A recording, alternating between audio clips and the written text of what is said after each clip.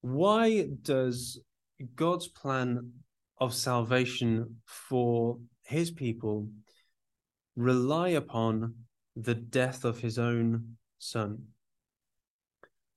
This is, I guess, the most famous, or certainly one of the most famous verses in Scripture that we've just read from John's Gospel. For God so loved the world that he gave his only Son, that whoever believes in him should not perish, but have eternal life. One of the most famous things Jesus ever said. And here's the challenge. Jesus taught it was necessary that he should die in order for people to have eternal life, and that somehow that is actually an expression of God's love. God so loved the world in this way. He loved the world that he gave his only Son, and that is a means of salvation. And that's the challenge. How do we understand a loving Father offering up his only Son to die? How is that something that a loving Father would do? How is that an expression of God's love for the world? And as I say, that's probably one of the most challenging things, I think, to come to terms with about the gospel. Now, I'm not going to be able to answer all the questions that we have about this subject. We call this the atonement, and it is a difficult subject, and I'm going to present one particular lens through which we might view some of these questions. There are lots of others in the Scriptures. I'm just going to take one angle, and hopefully at least we'll be a bit clearer on what some of the questions are, even if we don't, to our complete satisfaction, feel like we understand all of the topic. So this is the problem. We read in Genesis, God created men and women with the intention that he should help him to rule over the things that he'd made. And we remembered earlier, God said, let there be light, let there be a firmament, let there be dry land appear. And all of those things happened. And the conclusion of Genesis chapter 1 is that God looked at everything that he'd made, and it was very good. And he invites men and women as the pinnacle of that creative work to join him in ruling over, have dominion over the things that I've made. And what I think is meant by that phrase, made in the image and in the likeness of God that we see in Genesis 1, that's about, I want you to rule on the earth with my character and my goodness. And he gives the instruction, I want you to replenish and fill the earth, be fruitful and multiply, because I want my character to be spread over the face of this world. And one of the defining things about the world before God's creative work is that it's empty, it's void, it's without form. And throughout the course of chapter 1, you see God successively beginning to fill. It was empty, it was void, and now it is becoming filled. And he invites men and women to join him in that work, to fill the earth, fill it with his goodness. However, Adam and Eve disobey God. And again, we were thinking earlier, when God speaks, it is done. His word is obeyed. Actually, this is the first time God has spoken and it has not been obeyed. Eat from whatever tree of you like in the Garden of Eden, apart from this one particular tree. And that's the first time God said something and it was not done. And that is described in various ways. Commonly, we call that sin. That idea that God had an expectation of you and you failed to live up to that expectation. You disobeyed him, or you failed to do something that he required of you. And that's described in various other ways. We can think about Satan, about the devil, the serpent, there's various imagery. But essentially, that's the problem. Failing to do the things that God wants us to do. And that's not something God is prepared to tolerate. On this earth that he created to be filled with his character, with his goodness, and when he speaks, it is done. He is not willing to have people who are not going to fill it with his character. in the way that he intended.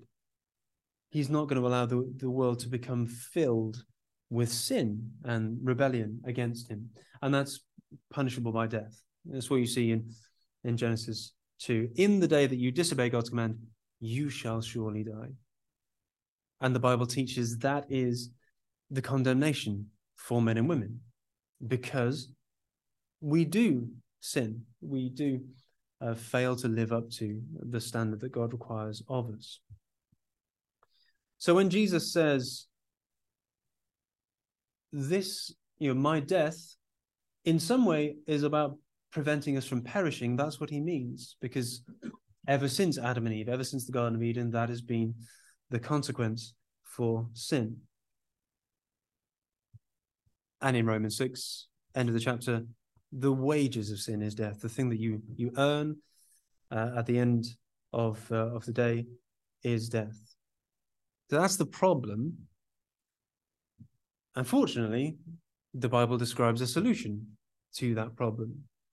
Now, we're not going to think in any detail about these passages, other than to notice again the coming of Jesus and the things that Jesus did are integral to solving this problem.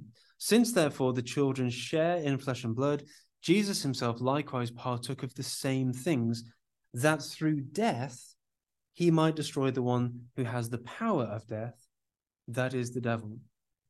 So again, not particularly explained how and why that works, just to notice that Jesus' death, that through death, his own death, he might destroy the devil. So somehow it's necessary for Jesus to die in order to solve this problem.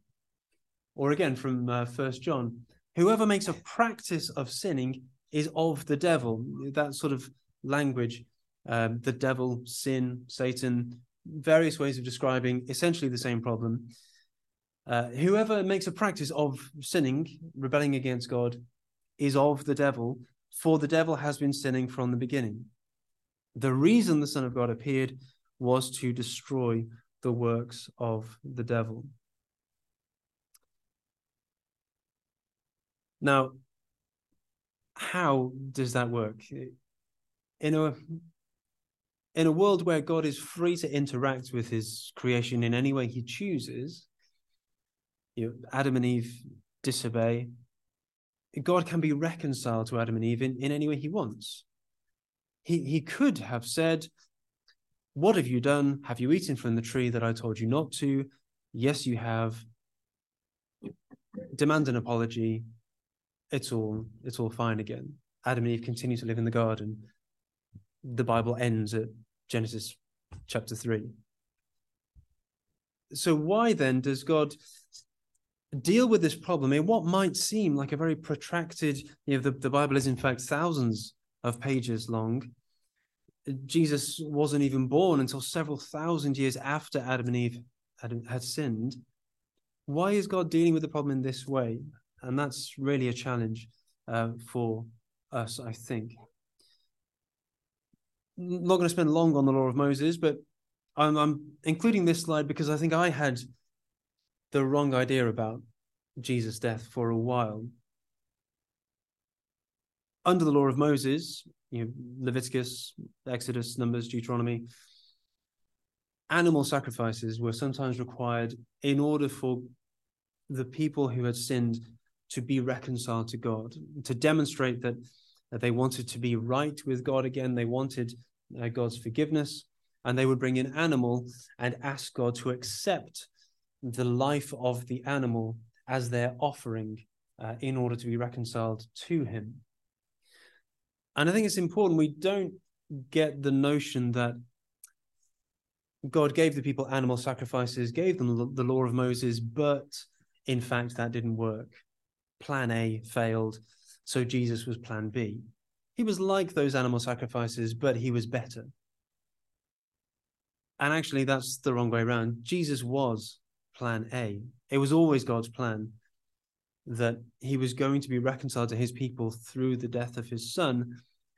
And the animal sacrifices, the New Testament tells us, were actually there to help you to understand about your need for Jesus and about what his death was going to achieve, rather than being a plan that God had and it failed. So he had to come up with another idea. So here's the dilemma that I'm trying to articulate. If it's the case, and clearly it is the case, God is free to choose with this problem, deal with this problem in any way he chooses. Why does he choose a way that is so agonizing and humiliating for the son that he claims to love? And we read it this morning. This is my beloved son in Matthew chapter 3. And in fact, Paul, writing to the Corinthians, acknowledges this. We preach about a crucified Christ, which is a stumbling block to Jews and is foolishness to Gentiles. When we preach about a Savior who was in fact arrested and tried and convicted as a criminal and handed over to the Romans and beaten and flogged and crucified, that might sound like foolishness. That's your Savior? A man convicted as a common criminal? And Paul acknowledges that is a stumbling block. Nonetheless, that is the means of salvation that God shows to us.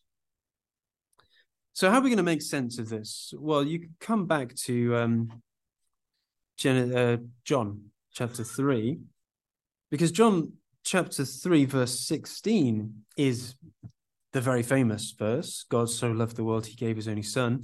But of course that comes within the context of a conversation Jesus is having with a man called Nicodemus. So how does he build up to verse 16? Well, he makes a comparison. Have a look at verse 14 of John chapter 3. As Moses lifted up the serpent in the wilderness, so must the Son of Man be lifted up, that whoever believes in him may have eternal life. For God so loved the world, he gave his only son. So Jesus is indicating to Nicodemus, if you want to understand about why God is offering his son as a means of life, it's going to be helpful for you to understand about why Moses lifted up the serpent in the wilderness. Now, what's that all about? Well, we come back to Numbers chapter 21. This is one of the incidents on the wilderness journeys of the Israelites under Moses' leadership. And verse 4. From Mount Hor, they set out by the way to the Red Sea to go around the land of Edom. And the people became impatient on the way. And the people spoke against God and against Moses. Why have you brought us up out of Egypt to die in the wilderness? For there is no food and no water, and we loathe this worthless food. Now, let's just pause there for a minute and remind ourselves what's happened so far. Under Moses' leadership, God had brought the Israelites out of slavery in the land of Egypt. And they'd come to the Red Sea, and God had parted the Red Sea for them to cross safely to get away from the pursuing Egyptian army. And once they were saved from the Egyptians, then they complained, well, we've got no water. So God miraculously provided water for them. And then they complained, we've got no food.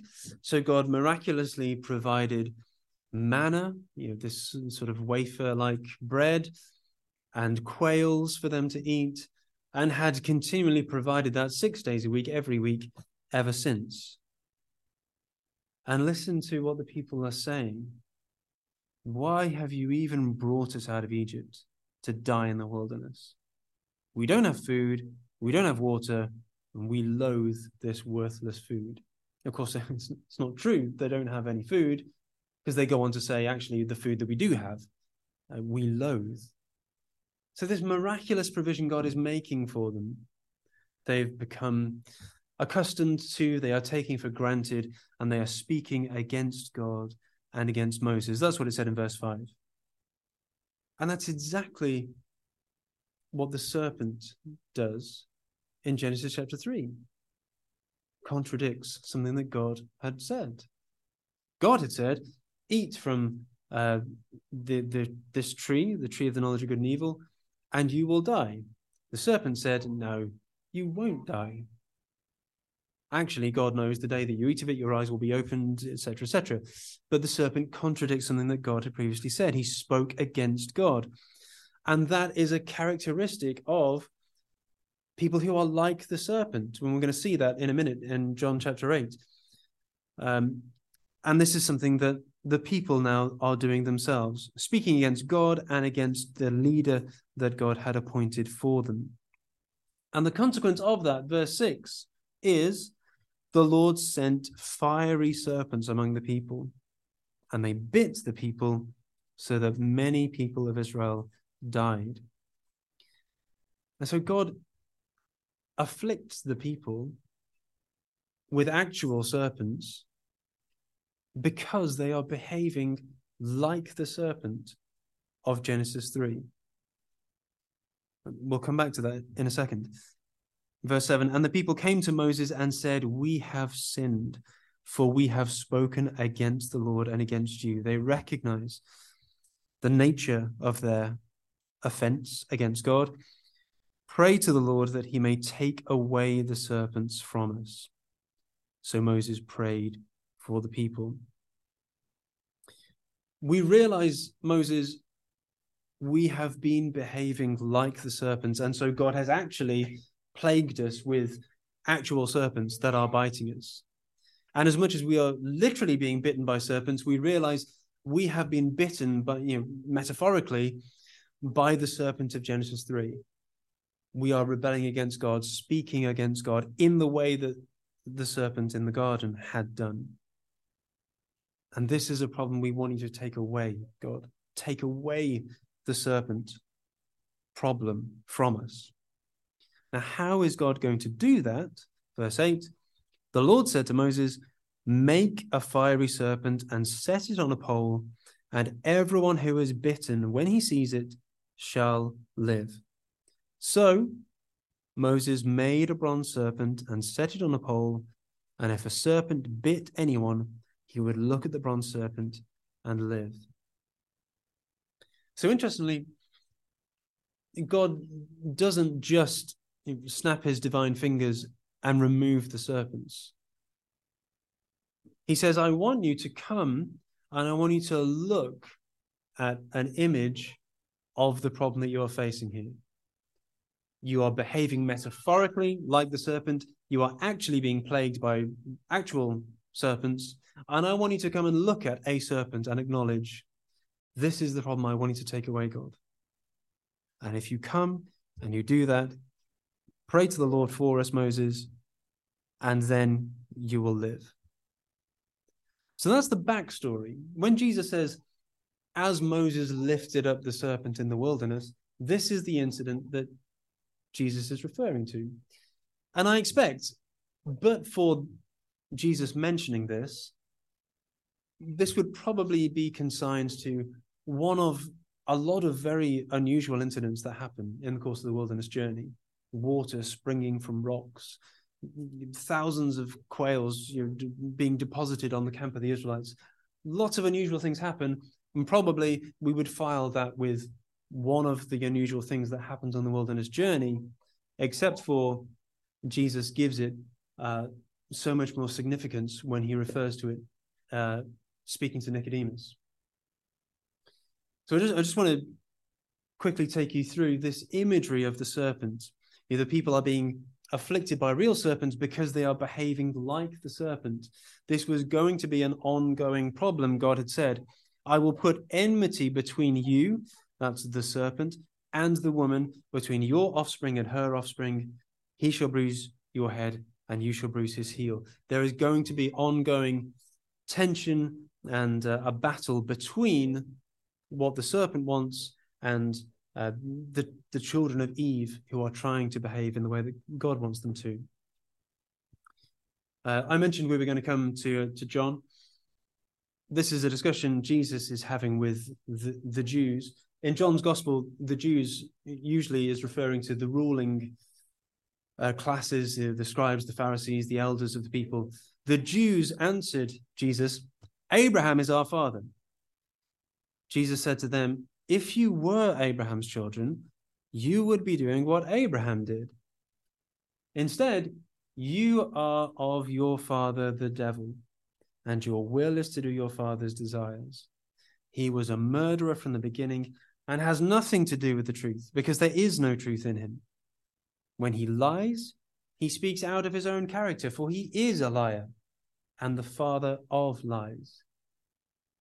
So when you are confronting me, Jesus says, when you are refusing to acknowledge that I've come from the Father, and I'm trying to show you what the Father is like, when you speak against me, in fact, you are behaving like your father, the devil. You're behaving like the serpent of Genesis 3. And this language is elsewhere through Scripture as well, just to show you right at the end of the Bible in Revelation 20, and the angel seized the dragon, that ancient serpent who is the devil and Satan, and bound him for 1,000 years and threw him into the pit. And one of the final enemies to be overcome in God's plan, as revealed in Revelation, is the defeat of the ancient serpent, the devil, Satan, opposition to God. And so that's what Jesus is referring to. In the same way as Moses lifted up the serpent, so must the Son of Man be lifted up. And that is so whoever believes in him may have eternal life. If you've been bitten by the serpent in Numbers and you wanted to live, you had to go and look at the bronze serpent that had been set up, and then you would live. And in the same way, Jesus is going to be lifted up. So in what sense is Jesus like the serpent? If the serpent was a representation of the thing that is afflicting the people, this rebellion against God, they spoke against God and against Moses, how can that be true of Jesus? Jesus is not a symbol of rebellion against God, is he? Does that make any sense?